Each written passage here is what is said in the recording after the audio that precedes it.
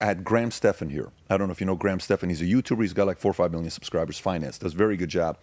32, 33-year-old guy, super successful, makes 6, 7, 8 million a year, has done very well for himself, sold $180+ million of real estate.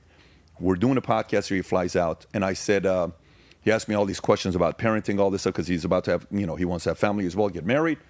And I said, hey, okay, let's play this game. Because he's saying, I don't think we need to put God in school and take out LGBTQ because people need to be aware of what's going on, and it's not fair. For the longest time, people couldn't be able to come out of the closet and all this stuff because they felt judged and all these things. Fine, no problem. Let's play that card. Okay, so you're asking what's moral, what's immoral. I said, Graham, question for you. Your wife comes home and she tells you, she says, babe, kids are going to go hang out with XYZ on Saturday. And he's going to go hang out with this kid, his good friend Jason in school. What's the question you're going to ask your wife? Who am I going to... What are you going to ask your wife? Who the fuck are these people? Who are the parents? Yeah, who are the parents? So, who is going to influence my child? Totally fine. Yeah. And I said to Graham, Graham's not a Christian. He believes in a potential creator, but he doesn't believe in Jesus or God. He believes there's a creator, but whoever that creator is, it's a different kind of a creator. Okay, I said, no problem. I said, so I'm going to give you 3 situations. You tell me who you want your kids to go with. He said, okay, go for it. I said, the first person, your wife says, the wife is a teacher at the local Christian school, and the father's an engineer, but his dad used to be a senior pastor at a local church here. Okay, cool. Second one, it's a single father that's got 2 kids. He raised the kids. The mom is no longer there. Apparently something happened with the mom, disappeared. She left with another man, but it's a father raising 2 kids. It's these 2 kids. Okay, cool. The third one, it's a mother. She's funny as hell. She's freaking hilarious, but she does smoke weed, but, she's on Section 8 and she gets some money. But, dude, she's the funniest cat out there. She's so hilarious. Who you going to feel comfortable, your kids, going to their house and playing all afternoon and you're not there?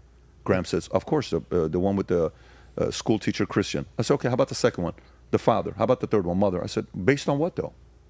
How did you come up with your decision-making process? Based on what?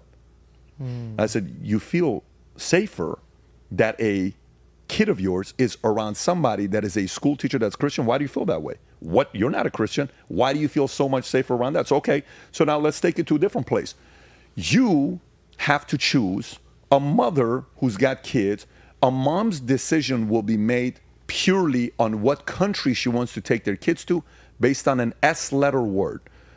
A woman's going to marry a man based on one word first, and it's the S word. What is it? Safe. Safe.